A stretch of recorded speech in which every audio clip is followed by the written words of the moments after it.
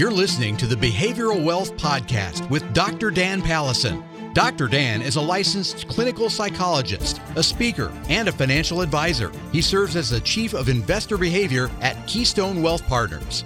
Dr. Dan is passionate about helping people tap into the behaviors that bring about wealth, health, and happiness. And now, here's Dr. Dan. All right. Well, welcome to the Behavioral Wealth Podcast. I'm Dr. Dan, and I am thrilled to be joined once again by Kenny Gatliff, CFA. Kenny, how you doing? Hey, Dan. Thanks for inviting me back on. It's good to be here. I'm doing well and enjoying being right in the heart of March Madness. I think this is when we talked last year, so I feel like we've got kind of a recurring appointment set up for this time each year now. Yeah, that's right. That's 100% why I wanted you on, is just to talk basketball. March Madness, you continue to be the king of brackets. I think every time I've been in some sort of March Madness pool, you either win the whole thing or have some kind of a payout. So I don't know what. Hope we keep it going. That's right. That's right. No, you're right. I mean, the madness is upon us. We're recording this. The Sweet 16 is about to tip off in a few days. So I think I set a new record this year for how quickly my bracket was busted. I had Kentucky in the championship game. They, as you know, lost in the very first day of the tournament to St. Peter's, who's still alive. So the Cinderella story this year defeated my pick for the championship game. So I might be out of it already. But how's your bracket looking? Yeah, not too bad.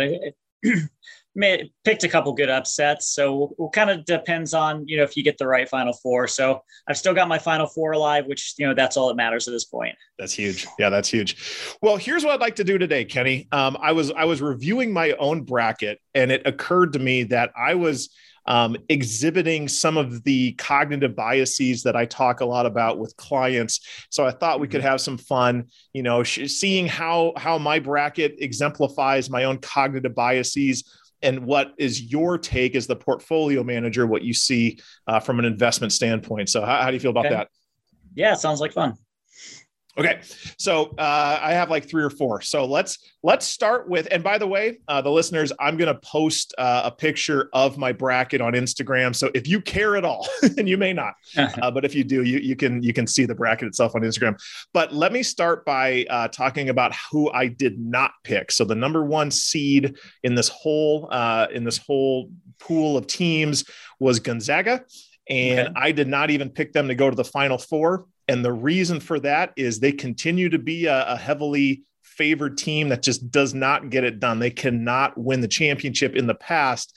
And so I let their past performance really influence how I thought they might perform this year. I believe that I'm exhibiting what would be considered the gambler's fallacy, where past results do not have an impact on the current probability of success, yet we feel like it does. So Kenny, is that in fact the case? Am I a bad gambler? And where do you see some of the correlations with investing? Yeah, so it's funny, and this is honestly one of the reasons I love sports so much, is that it does parallel so well to many facets of life, and investing is certainly one of them. And it's funny, I was actually just making this joke. I was watching some games with friends this weekend, and I forget who was playing, but one of the teams, they were a perpetually good team. And the announcer made the comment, I really like them down the stretch because they've got experience. They've been here for, 6 of the last 8 years. They've made the tournament, or some comment along those lines. And we were kind of joking. It's like literally no one that's on the court today. And they even had a new coach, I believe.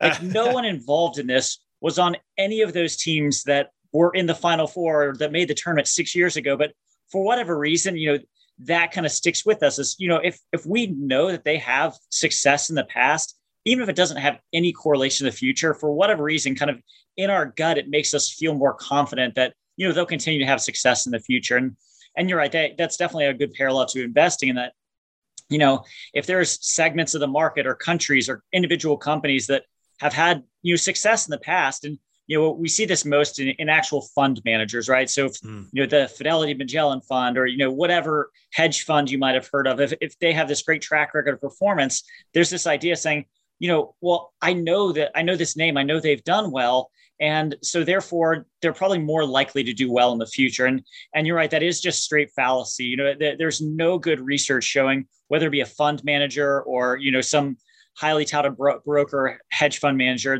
there's very, very little correlation between kind of what they did in the past and what they will then continue to do in the future. So that is definitely, one of those fallacies that is easy to fall for because it does have some plausibility. But it is unfortunately one that, we see a lot of investors end up getting hurt by doing that type of thing, because oftentimes, what did well in the past, it may have done well because they were taking on some risk that hit, and that risk doesn't necessarily kind of play out in the future. So what you're getting potentially is something that might be more risky than you otherwise would want to take on, but you have this sense of confidence and you can end up getting burned by that. Yeah. So I think you're 100% correct in terms of, making that connection. Yeah.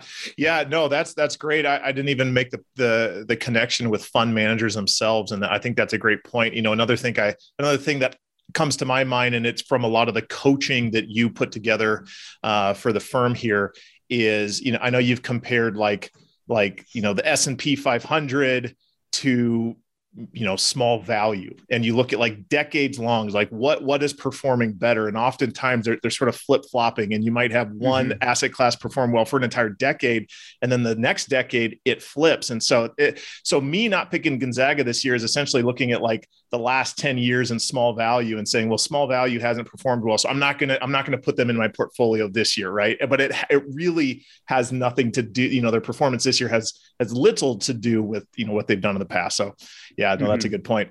Okay.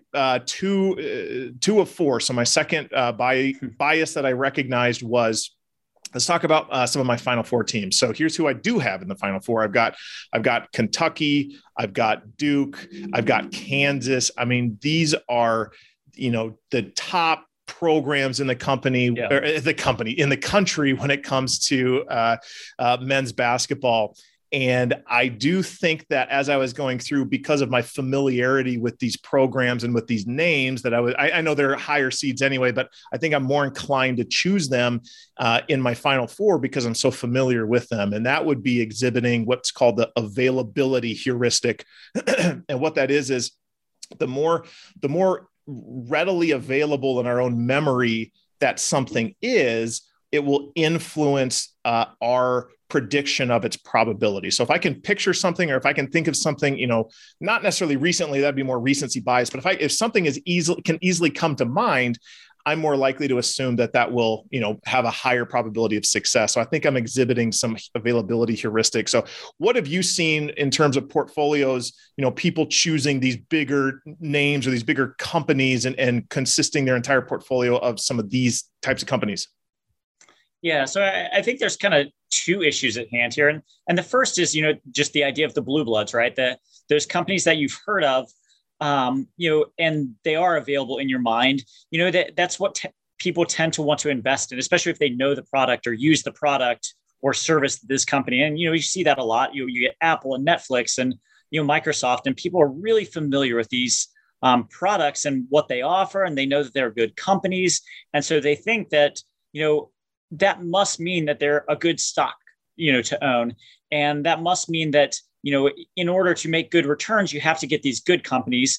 And no one wants this, small startup company that, they have never heard of, or even kind of a mid-sized company that they're just not that familiar with. And that's why, when we see statements come in for those that are kind of choosing individual stocks, almost always it is these very familiar companies that, people own. And, not that they're necessarily bad. It's just the fact that, that does mean that you are potentially missing out on 1, diversification, and 2, just, some other companies that you may not have heard of that end up, doing really, really well. For example, no one had heard of Google and, some of the tech companies, before they blew up, and they were just kind of small, startup in the garage type of companies. And I think that the second issue here is kind of what I alluded to there with the diversification is, people think, because Apple or Microsoft are such big, well-known companies, they say, surely these companies will never go bankrupt. They'll never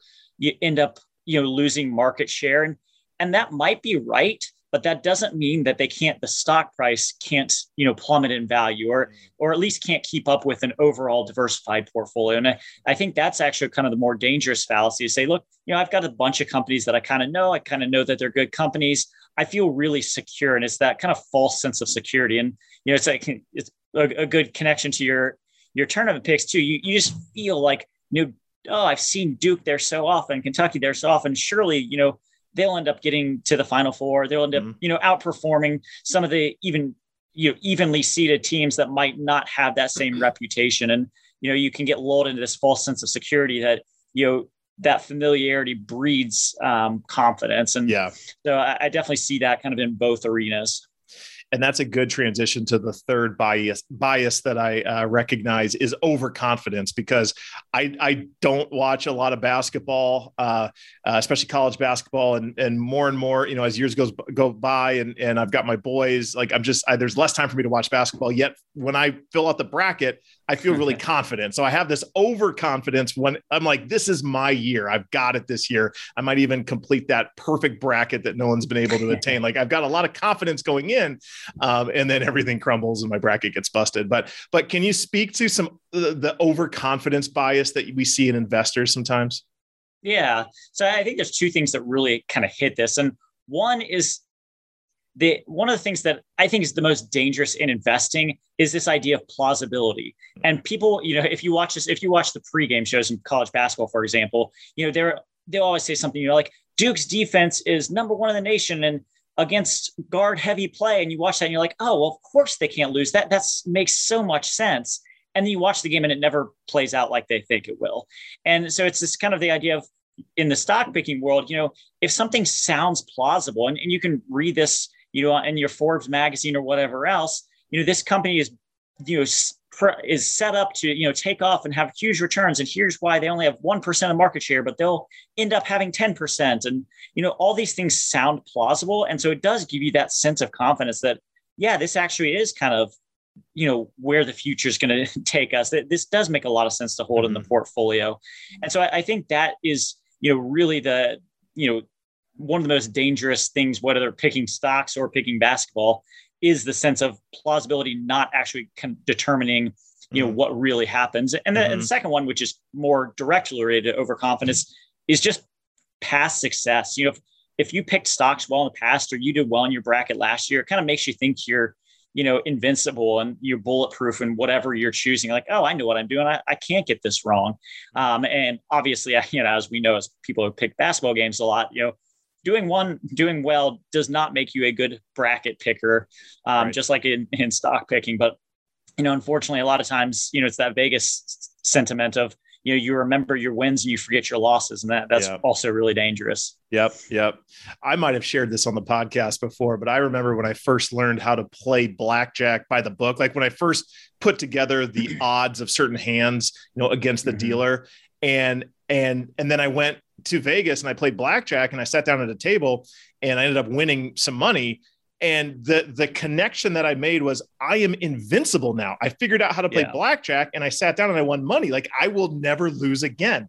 And when I returned to Vegas the next time, I sat down and just like, Vince Vaughn in Swingers, or not Vince Vaughn. Anyway, the reference. I put money down and I lost it instantly. And it was just like, oh, wait a minute, this is gambling. Like, I don't have an ability that other people, don't have access to. But okay, for the sake of time, I'm going to move us along. And the final bias that I recognized was it came in the form of my pick to win it all. So, Kenny, we're recording here in the state of Arizona, which is a great state to be this time of year. It's just gorgeous here. But I picked Arizona to win it all. And I think that I'm exhibiting some home bias. So can you talk about the danger of home bias, especially with what's going on in the world recently? Yeah. And this kind of parallels a lot of the other topics in that, we choose something with some level of confidence that's probably not based on reality or factual data. And we see this in investing. I saw a study recently said, I think in the US, the average US investor's portfolio has, I think 70 or 75% of their holdings are US-based companies. And it's actually even more extreme in some other countries. And one that really kind of caught our attention recently was Russian investors had 95% of their portfolios in Russian stock. And, wow. For those that have been paying attention recently, Russia invaded Ukraine, and there's been all these, not just boycotts and sanctions, but also kind of, technological type sanctions. Mm-hmm. And one of them was essentially they cut off the Russian stock market to the rest of the world. And these Russian stocks essentially went to zero. if you haven't owned a stock that's listed on a Russian exchange, it's basically valueless now. And so if you think of those Russian investors that have all of their life savings in Russian stocks, or 95%, which may as well be 100, and all of a sudden it's valueless, there's nothing more detrimental than having something concentrated that can blow up on you. And I think most people say, oh, well, we're in the US, we don't have that type of volatility. And, maybe not. It's very, very unlikely that overnight US stocks become valueless, but that kind of isn't exactly the point. The point being is you're still concentrated in one thing just because you have a false sense of confidence in it. And then there's no reason that we have to think that US stocks are going to outperform the rest of the world, but certainly there's no reason to think that they also can't, underperform. And again, that's not me predicting that. It's just saying it's a possibility. And if you're so overweight and have 80, 90, 100% of your portfolio in one country, well, then you're exposing yourself to the risk of that one country. And that's definitely something that we see probably more than even these other ones that we've talked about being very prominent and, just even more astute clients that we talk to. Well, thanks so much, Kenny. Thanks for your time. I love just getting into the weeds of the parallels between sports and finance, and I could talk about this stuff all day. So I thank you for your time, and I look forward to next year at March Madness when you hop back on the podcast. All right, sounds good. I'll be here. All right. Well, thanks again to Kenny Gatliff for joining this week. I always have such a good time nerding out with him around sports and finance and behavioral biases and just all this good stuff. Kenny really is this just incredible thought leader. It just has such an interesting and great take on all things finance. If you're interested in some of the stuff that Kenny's put out, he has a great blog called On the Money. If you go to KeystoneWealthPartners.com, you can find a link to the On the Money blog. And if you enjoy this podcast, please subscribe and leave an honest review. That really helps to get the word out about behavioral wealth. And before acting on anything regarding your finances, please seek the counsel of an independent financial advisor. If you're looking for a place to start, you can check out thebehavioralwealthpodcast.com, where you can schedule a free phone consultation with me to help you down the path towards behavioral wealth. Thank you so much for listening. Here's to creating the rhythm in our lives that brings about wealth, health, and happiness. I'm Dr. Dan. This was the Behavioral Wealth Podcast.